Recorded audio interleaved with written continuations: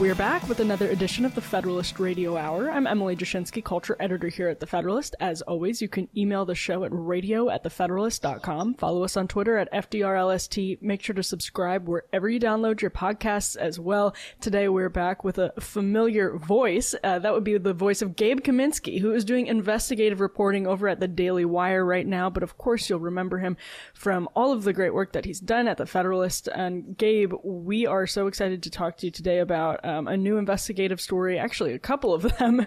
Our most prolific intern ever wrote at the Daily Wire just last week. Why don't you start by walking us through, and I want you to be, I want you to like really talk to us about the process that played out in the story, the narrative that played out in the story, because it's a fascinating look at what is happening in communities all over the country. I will preface this by saying Gabe did a lot of excellent reporting for us on Loudoun County, and this is not just happening in Loudoun County. This is happening all over the country, as Gabe knows just as well as pretty much anyone. So tell us about this story that you reported last week, this long investigation on a small town sort of on the outskirts of the Portland area, as you write. What happened? Sure. So in summer 2020, basically amid the BLM riots and all that craziness, the city of Newburgh conducted an equity assessment, and the school board passed an equity resolution. And so this, already there was this is a center-right town. It's voted red since 2000, but already there was this sort of building progressive or left-wing, whatever you want to call it, infiltration into schools. They formed things like an anti-racism book club in schools, a club for those who quote unquote identify as Black. And several private groups formed during this time. They mobilized on Facebook, and they're saying, hey, we want to bring critical race theory to this district. We want to sway this district in many ways. Those groups are Progressive Yam Hill, which is on the Indivisible website, which is an affiliate of the George Soros group. They're listed. And actually, interestingly, after we ran the story, Indivisible scrubbed Progressive Yam Hill from the website. So that's almost another thing in and of itself. But So there's also a group called Newburgh Equity and Education that forms. And all these teachers union members are mobilizing on Facebook. And at this time you have a progressive school board, progressive majority school board, a school board that supports BLM and pride flags in the classroom. And then come August 2021, about a year later, you have other school board members get elected. These two others, which basically puts the school board to a right-leaning majority. And they're fielding the parental responses of people in the community. And they're saying, hey, we're seeing politics get out of hand in the classroom. We're not comfortable with it. We're going to put forth a resolution. So they put forth this resolution to ban political flag signs and clothing from the classroom, which passed 4-3 because they had sort of a 4-person conservative majority. And to a lot of people in this community, they're like, great, this is pretty uncontroversial. Schools should be teaching math, science, and English, not teaching how to pledge allegiance to the pride flag, which is one allegation that someone said to us. But immediately after this, there was this huge backlash among progressives in the community. So there's two parts. One, educators and administrators just completely declined to enforce this policy. No one took pride flags or BLM flags out of classrooms. A lot of those sort of initiatives that I mentioned persisted. And you had the superintendent who was getting parental complaints. Hey, the school board passed this policy to take politics out of the classroom. And he would say, well, he responded to one parental complaint actually 2 days after he was fired eventually by the school board and said, BLM flags are not political in nature. But according to that resolution, they are. And obviously they are political in nature. There's no question about that. So you have this whole school, that district, that's just declining to enforce this policy. And it's pretty insane. It's like, what do you do when those in power just don't, or I guess not those in power, but teachers just don't follow orders by the larger district. And at the same time, you have this mobilization by those progressive groups and Facebook groups who start doxing these teachers, which resulted in one being fired from his job, and another who was a freelance artist who got her work removed from 2 locations that we know of that she disclosed to us. These teachers have been threatened, harassed, their families are getting called. People in the community are like totally ignoring them, or at least a portion of those who are so against this stuff. We obtained several police reports in regards to the situation. Dave Brown, one of the school board members who was a pretty beloved community member, told us that the FBI called him about the situation after one of the progressives said on a Zoom call, we want to, quote, completely destroy Dave Brown. So yeah, there's those 2 parts. And then they basically mobilize on this huge recall effort to, you can do it every 6 months in this community. And they launched this initiative to recall these school board members, which is, I have some more info on that coming soon. But and on that recall, Hollywood, they essentially start bringing in money from a lot of outside sources, which shocked a lot of people. So Rosario Dawson, an actress, started donating money, kind of like a B, A-list actor, probably like a B, I don't know. The former girlfriend of Senator Cory Booker, of course. Yeah. I didn't even know that. We were looking through LexisNexis and we saw that. So it was pretty interesting. And then also Trevor Simeon, who made that TV show, Dear White People. I guess it's fair to say that's a pretty left-leaning TV show. And a couple other people in the Hollywood complex start donating money to this town. And you're wondering, how's that possible? Well, it's because this guy running the recalls is this guy named Matthew Moriarty, who has a home in Dundee, Oregon, not far. And he admitted in a press release, I contact my friends in Hollywood when I see things going on that I disagree with. So they're bringing Hollywood money into this town. The teachers union starts mailing out flyers to people saying, hey, we want to recall these school board members, which is just so inappropriate for a teachers union to be doing that. I feel like the teachers union continues the doxing. So in many ways, we call this like an educational deep state. And I think that's a very fair way to call this, because you have this deep state of the school and all these private groups coordinating to ruin these board members' lives while defying the policy. There's so much to break down from that description, which is enormously helpful. I want to start by asking you about what you're hearing from parents, because I have to imagine it sounds like just immense frustration, because at a certain point you hit the brick wall of what you call the educational deep state, and you're hitting, even as a parent, this blockade of a force that's so much more powerful than you, or at least feels so much more powerful than you. What do they what are their emotions? What are their reactions? What do you hear from them in terms of all of that? Parents are beyond fed up in this community. That's just a mild way to put it. So many parents stand behind these board members. And the most interesting thing I've noticed working on this story and other stories I'm working on right now are so many of these people who want to get politics out of the classroom are just, a lot of them actually are Democrats, or they are classical liberals. They are not, red meat conservatives in this town. There certainly are a lot of conservatives in this town who support that initiative, but these parents just are entirely frustrated with, Joe Morlock, the superintendent, who just grandstanded and just declined to enforce this policy forever, which led to his firing. Now they have an interim superintendent in place who, now they're essentially searching for another superintendent, the school board members. They told me they're looking for someone who's going to enforce the policy. And the question is, how do you do that? It's a small district, so essentially he could, go school to school and try to handle it. But parents really don't know what to do. They feel powerless. And I think that makes a lot of sense, because, again, what do you do when those in power just don't follow their own policies? In my mind, it just feels like, okay, now it's time there have to be some sort of legal recourse for what went on. I don't know. That's not, my purview, so I have no idea how that takes place. But it's what they don't know what to do. They don't know what to do next. But in regards to the recall, a lot of the results are in right now, and they're going to announce in early February. And actually, the 2 school board members, as of right now, it looks like they're not going to get recalled. About some of the data I saw, about 52% of people voted no on recalling Dave Brown and Brian Shannon. And so parents are pretty hopeful that they can stay in office, but they're also very nervous because they think that the progressives now are going to move on and say, okay, now it's time to recall the other two school members who supported this policy, Trevor DeHart and Renee Powell.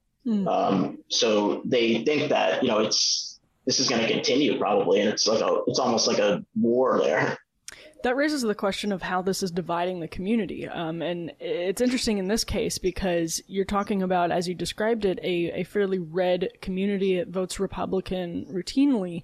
And yet there are, the recall is such a good example, there are these divides that it's not as though everybody is on one side or the other. It's that you have people on both sides that are deeply at odds. I mean, these fissures are so deep that go to the issue of it's not just politics, it's what the left is calling human rights. As you mentioned earlier, they claim that Black Lives Matter is not a political movement because they believe it's an issue of human rights and basic decency, which of course it's not. I mean, it is very political. And so they're squabbling over really deep issues. And it sounds as though, I don't mean this to be a leading question, but it sounds as though they are actually genuinely very divided in the small red community. Well, it sort of serves as an emblem for what's going on in the entire country right now, which is this question we're all grappling with, which is that are we headed towards a national divorce, or can we find a way to bridge the gap? And there's like all these pundits on the right who feel very strongly one way or the other. I don't know what I think about the issue. I mean, I think a national divorce is a horrific, an awful idea, whatever that entails. But yeah, what's going on in this community there, from what I saw in the recall, it seems like, it's a difference by about 1,300 votes, those who voted no, as of right now, on those two board members, which indicates that among people in the community, there is a majority of people who don't want politics in the classroom. And in my opinion, it very much seems like it's a majority, because I feel like there's so many people who easily just get sucked into believing any number of the left's premises on this issue, that somehow taking politics out of the classroom entails like some sort of authoritarian move. I don't know if, the divides in this community will bridge, but it's specifically interesting because it's in Portland, which is such, if you think of left-wing cities in America, I mean, that probably comes to like number one next to like Seattle. So the outside of Portland, that's like, the left has been, people who I spoke to, and according to a lot of the data on like elections in Newburgh, they've been slowly shifting blue for like 10 years. Mm-hmm. And I guess with the Soros affiliated group Progressive Yamhill and all these Hollywood people, it indicates that this is a town I think the left recognizes is somehow important, and they're making strides to, take it over or claim it from the right. Well, that's what's really, I mean, there's so much interesting about this, but what's interesting about the Hollywood example in particular, it's that you have these local issues that get nationalized and even globalized in some cases. But in this case, it seems like there's a real double-edged sword there, in that it's being nationalized in a way that brings resources and attention and money in for the left, but also in a way that, I mean, you investigated the story out for the Daily Wire, for a national publication. And in a sense, the nationalization of this issue is not just on the side of it is not just an advantage for the left anymore, because and again, this is one question that you will have a well-informed answer to better than just about anybody could. These issues are like empowering, emboldening parents in other communities. If you talk to Loudoun County parents, they tell you they hear from people in Wisconsin that they're trying to replicate the Loudoun model. So in a sense, are some of these sort of snowballing into each other for the side of the parents? Yeah, I think you hit the nail on the head, because a lot of the people who I spoke to who helped me, the sources in this town who were talking to me, they feel so empowered by what happened in places like Loudoun County. Like they knew the Daily Wire, Luke Rosiak did so much reporting on what happened in Loudoun County. And a lot of people saw that and they say, hey, we feel like this is a little similar to us. It's not the same sort of town, but we see what's going on in the schools. It makes us uncomfortable. We're dissatisfied with it. And we don't know who to turn to. And these small communities, they can't turn to government because government's inefficient. They can't turn to the law because it seems like the law, I don't know what the legal ramifications are, what happened in Newburgh. But as of now, I think they're looking for attorneys, people, but so they turn to journalists, like they're turning to national media outlets who can shine a light on it. And I think those stories already, actually, I've seen what happened in Newburgh has resulted in, we received, me and some other colleagues received several emails of other people in Oregon specifically. Right after we published the Newburgh story, we had a town right near Newburgh called Beaverton, where they were, we ran a story very similar on that, something happening in classrooms. And I had other parents of elementary school students in Oregon who reached out. So I think even though it's a national outlet, even among state level, a bunch of schools and people in Oregon and different communities see that and they say, hey, if they're covering Newburgh, maybe they can cover Dundee, maybe they can cover McKinnville. And there's like way too much of this going on to be reported. And it's almost so underreported, even though there's so much education reporting going on right now. It's like there's such an overwhelming amount of stories that could come out. And it's like there could be so many more education reporters covering all this stuff.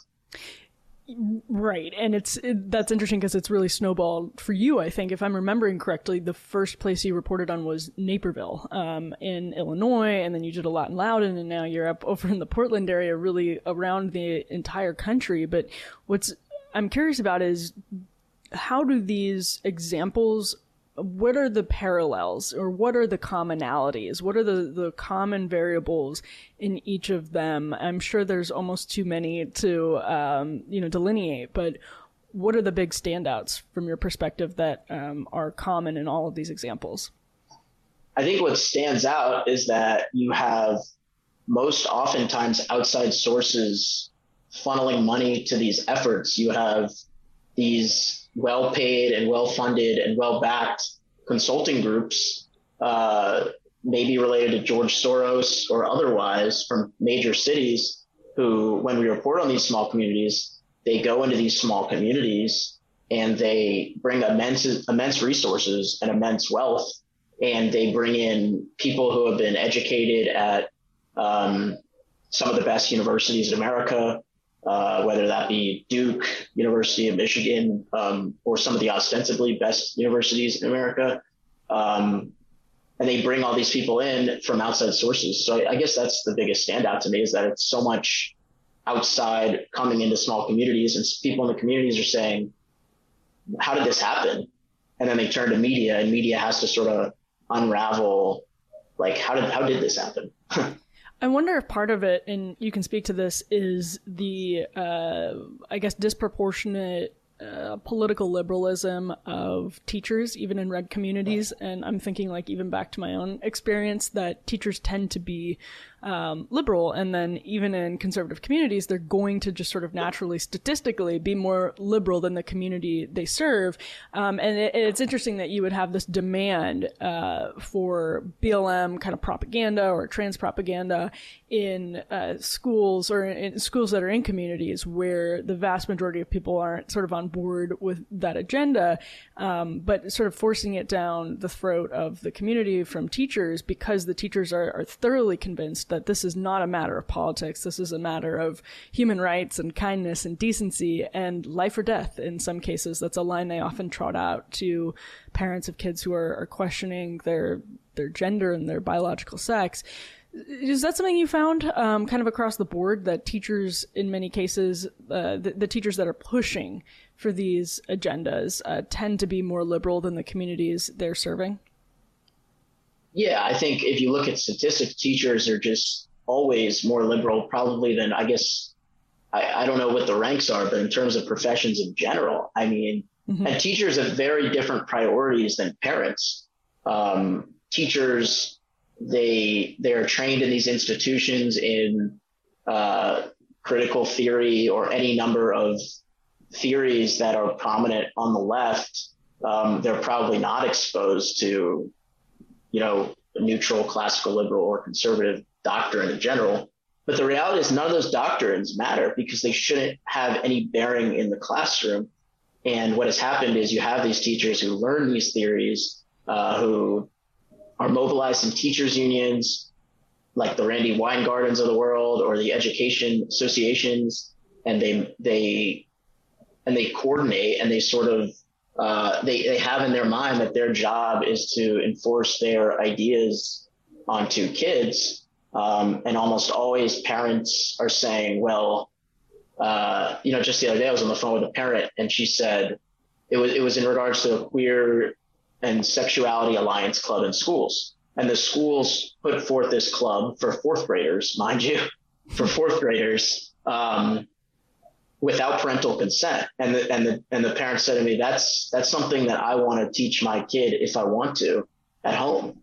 But in the teacher's eyes, it's, well, this is important. This is social justice. Social justice is education. We should be teaching any number of these intersectionality theories on kids. This is an ad I'm really excited to bring to you because it addresses a problem we talk about all of the time on this program. Blinkist has the perfect content to help you be a better, smarter, and more knowledgeable version of yourself in 2022. Their goal is to empower people to grow personally and professionally by discovering content that inspires, motivates, and gives you new perspective on your lives and in the world in 2022. So how do they do that? Well, with 22 ideas for 2022, Blinkist's content can incredibly impact your lives. So there are titles of books on Blinkist, and they advertise themselves on their website as big ideas in small packages. So you can read major books by people like Scott Gottlieb, who has Uncontrolled Spread on Blinkist. Even Roger Scruton, How to Be a Conservative, that's on Blinkist. You can read books from prominent authors, books that are making a huge impact on our politics and on our culture. Ryan Holiday, who's been on this podcast, you can listen to Lives of the Stoics, you can read Lives of the Stoics, and it says right here on Blinkist's website with a subscription, that book becomes a 13-minute read. Trey Gowdy, doesn't hurt to ask, that book becomes a 15-minute read on Blinkist. They have such a huge library of really important and impactful titles. If you want to read Ilhan Omar's book, you can do that in a truncated time period and it becomes digestible. We are drowning in content right now in our world, and to be able to condense important ideas from major books that are so impactful is an invaluable contribution. It's exactly the kind of innovation that we need in this high-tech world where, again, we are drowning in content, and to be able to consume it responsibly does require some work. And this condenses the important information from those books without losing anything. That is an aha moment, right? This is an innovation that is bringing us something important that works with the way we live our lives now. And too many people, because of the way we live our lives now, just don't have enough time to get to books, period. This makes books accessible. So right now, Blinkist has a special offer just for our audience. Go to Blinkist.com/Federalist to start your 7-day free trial and get 25% off a Blinkist premium membership. That's Blinkist, spelled Blinkist,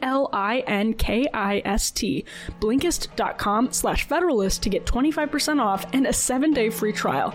Blinkist.com/Federalist. Yeah, and then as you sort of keep peeling back the layers of the onion, you can look at what's being taught in the schools that teach teachers, the educational institutions that train our educators, which, of course, statistically are far to the left, and certainly further to the left in the country, and a lot of communities that they ship their trainees into. Gabe, I think there's more to talk about on this, but before we keep diving into something like that, I want to ask you actually about a Biden nominee. You reported that he sought $44,000 in relocation expenses for a home he wasn't living in. His nomination was actually, I believe, if I'm remembering correctly, scuttled for reasons of, let's say, also disproportionate progressivism, maybe compared to the country. So walk us through this story and what you reported out.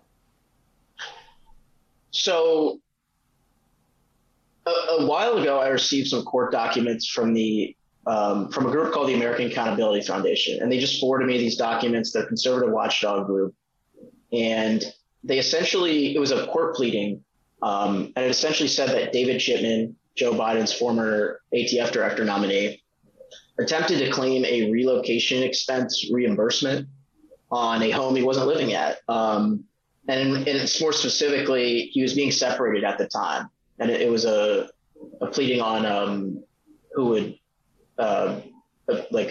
look over his children.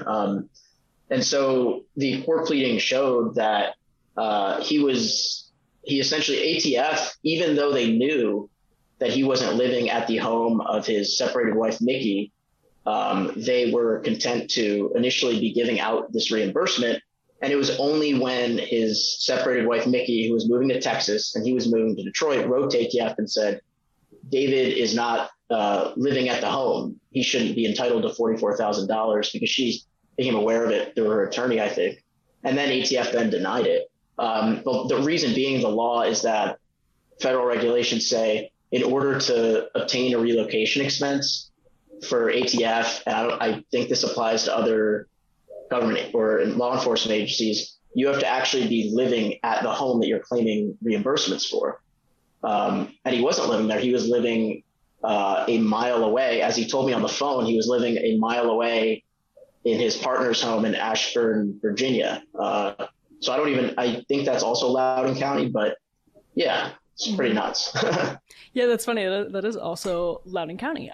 So yeah, and this is amazing. The story is amazing because you interview Chipman and you get some good quotes from him. Like he says, "Back to my previous life, it was nice to ride this roller coaster," reflecting on the fact that a Biden administration official told CNN after they pulled Chipman that we will land him in a non-confirmed job in the administration. Chipman tells you they've offered a couple positions that weren't sort of senior executive positions, so he's retired from the government now. And it's an interesting insight here because you also find from him, he says he's unaware of federal regulations that reimbursements were contingent on living at the home.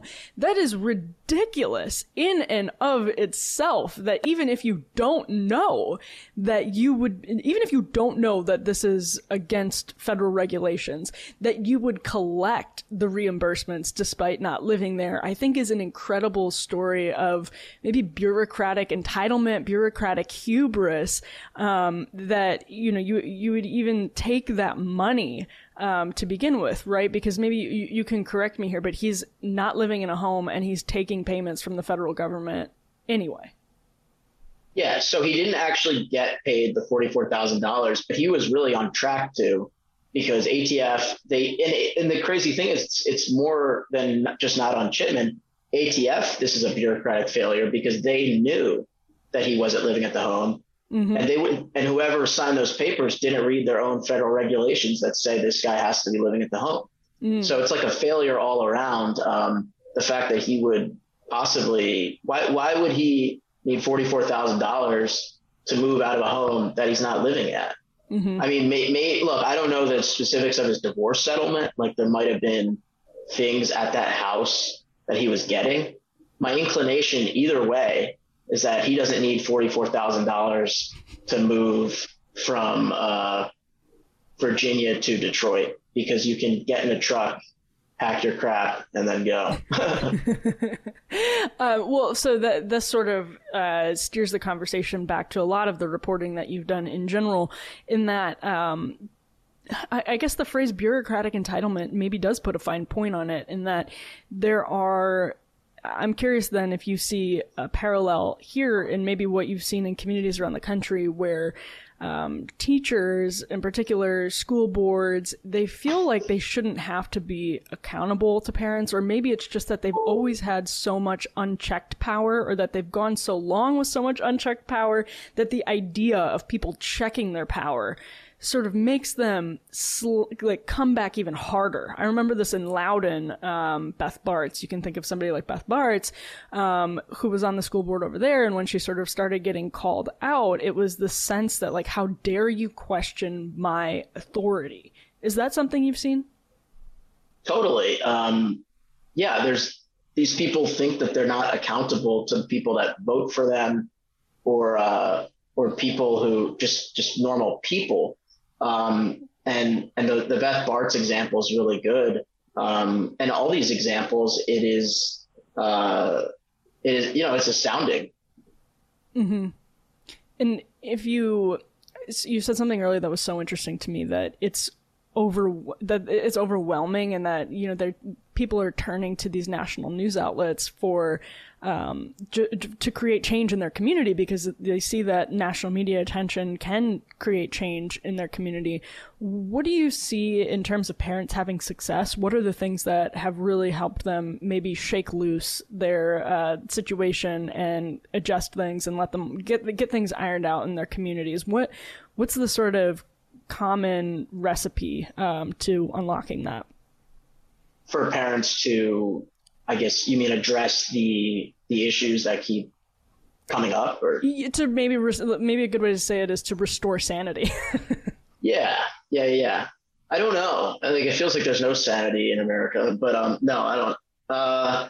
I think that, I guess, they restore sanity in these schools. A lot of times they do reach out to media and get that national attention, which can, really make an impact. But it's definitely more than that. It's not like it's the media. These people, a lot of times, they form local groups, like Concerned Parents of Newburgh.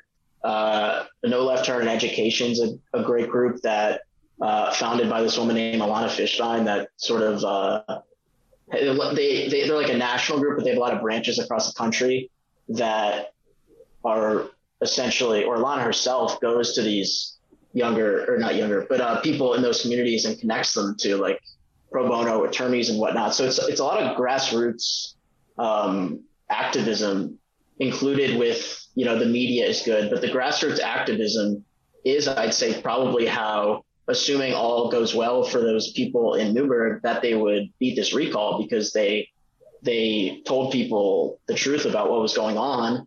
And regardless of this progressive initiative to silence and dox and, show up at people's houses and break gates, it really could work. Like, they really might survive the recall based on that activism.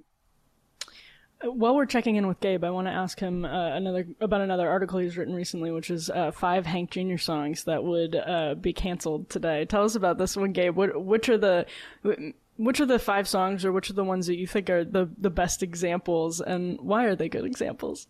So I actually wrote that article, I think 2 years ago, but I'm trying to remember what I said. It was before I was, I think I said, if the main one that would be canceled is If the South Would Have Won by Hank Williams Jr., which, I mean, potentially could, well, no, it doesn't warrant canceling, but it's, controversial. But this was just published in the Daily Wire, right? Yeah, it was. But no, it was published when I was contributing for them, a couple of years ago. I forget which ones I said, honestly, specifically. A Country Boy Can Survive would be canceled. Yeah. Okay, so this is because I was looking at your author page. So you wrote that 2 years ago. Yeah. So I was contributing for them, freelance stuff for the Reader's Pass, before I started interning at the Federalist a little bit. I was wondering because it actually sounded familiar to me. The article actually sounded familiar to me, but it's funny how we can't get past this stuff, right? It keeps recurring in the culture. Yeah. And I guess my question then for you, knowing now that this article is 2 years old, what is the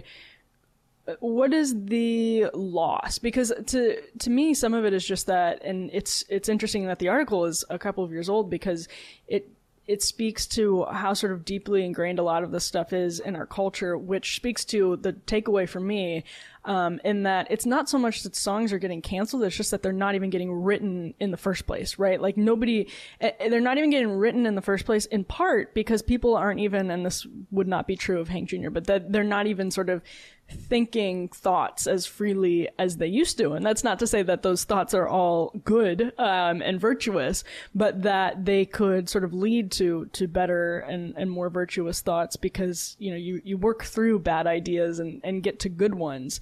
How have you seen that, I guess, play out in the culture? You write a lot about country music and you think a lot about country music.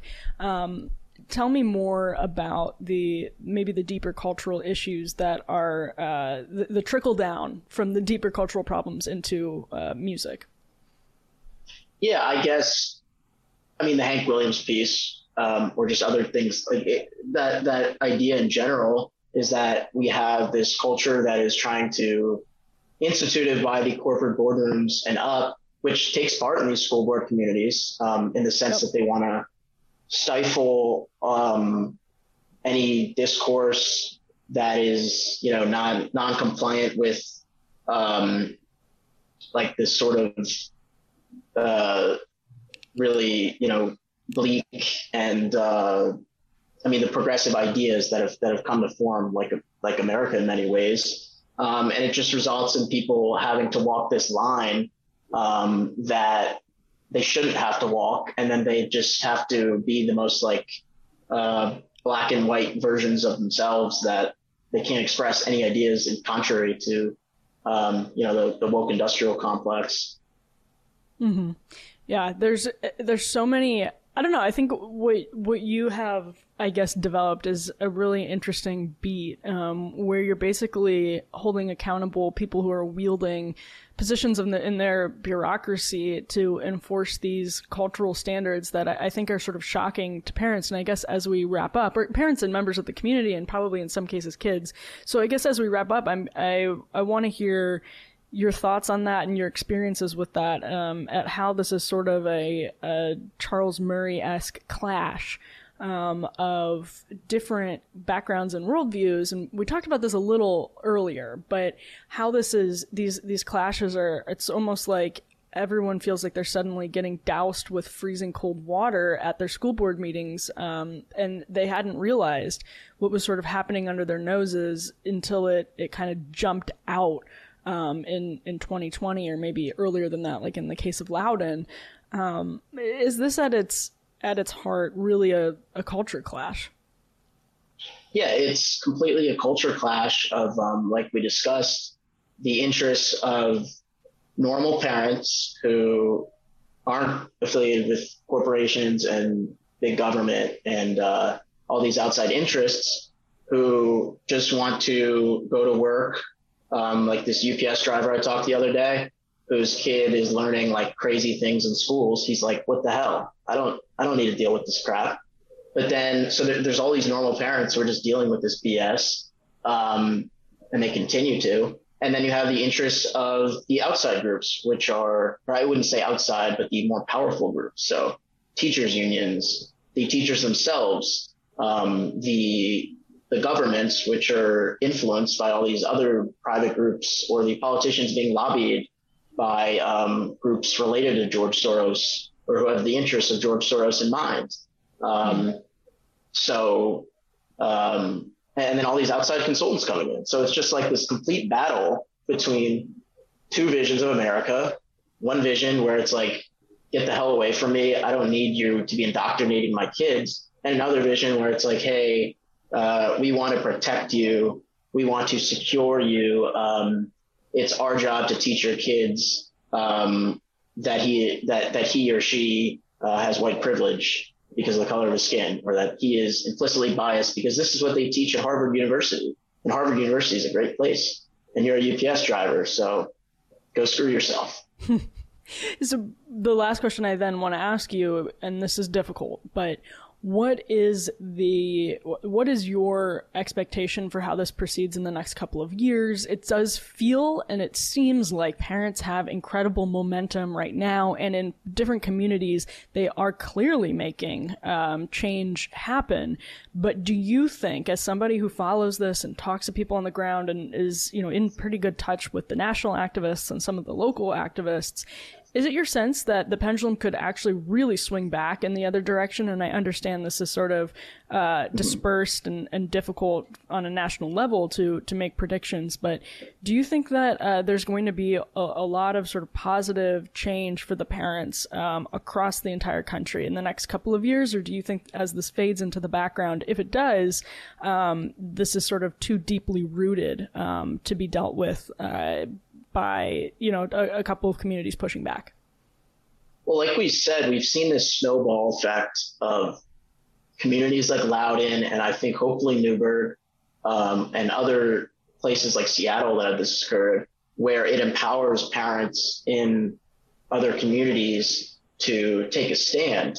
And I think there's a major momentum right now, like the amount of grassroots local groups and national groups that are springing up.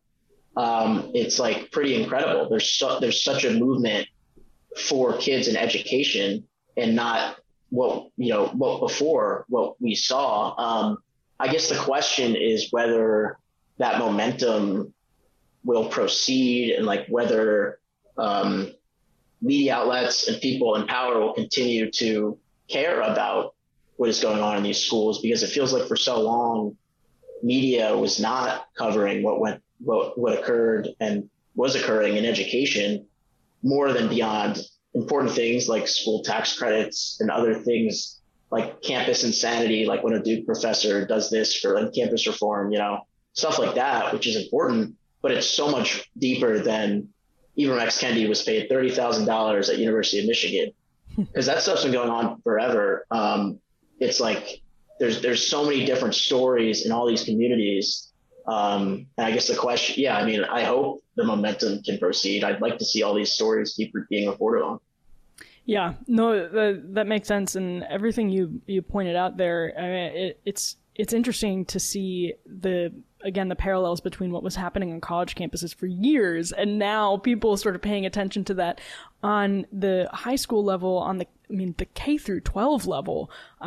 It's been amazing to watch. And Gabe, we appreciate you shining a light and sort of bringing the spotlight to those communities, because they really do seem to be where the change is happening in this country right now. We appreciate all of your reporting and all of your time today, Gabe. Thanks. Let's go, Brandon.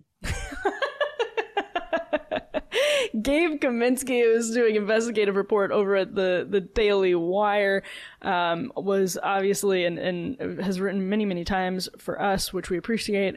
And Gabe, actually, it's funny that you mentioned the Ibram X. Kendi thing before we leave. You also reported out that story, right? That they had given a ridiculous amount to Ibram X. Kendi recently. Yeah, it was University of Wisconsin. They gave him $45K, and then he had them remove his remarks from a private server. Love it. On Wisconsin. Great. Yep. That's stunning. All right. Gabe Kaminsky, investigations for the Daily Wire. You can follow him on Twitter at Gabe_Kaminsky. Kaminsky actually spelled like Jashinsky with the SKY. So make sure to give Gabe a follow and to follow his work. I'm Emily Jashinsky, culture editor here at The Federalist. We'll be back soon with more. Until then, be lovers of freedom and anxious for the fray. Today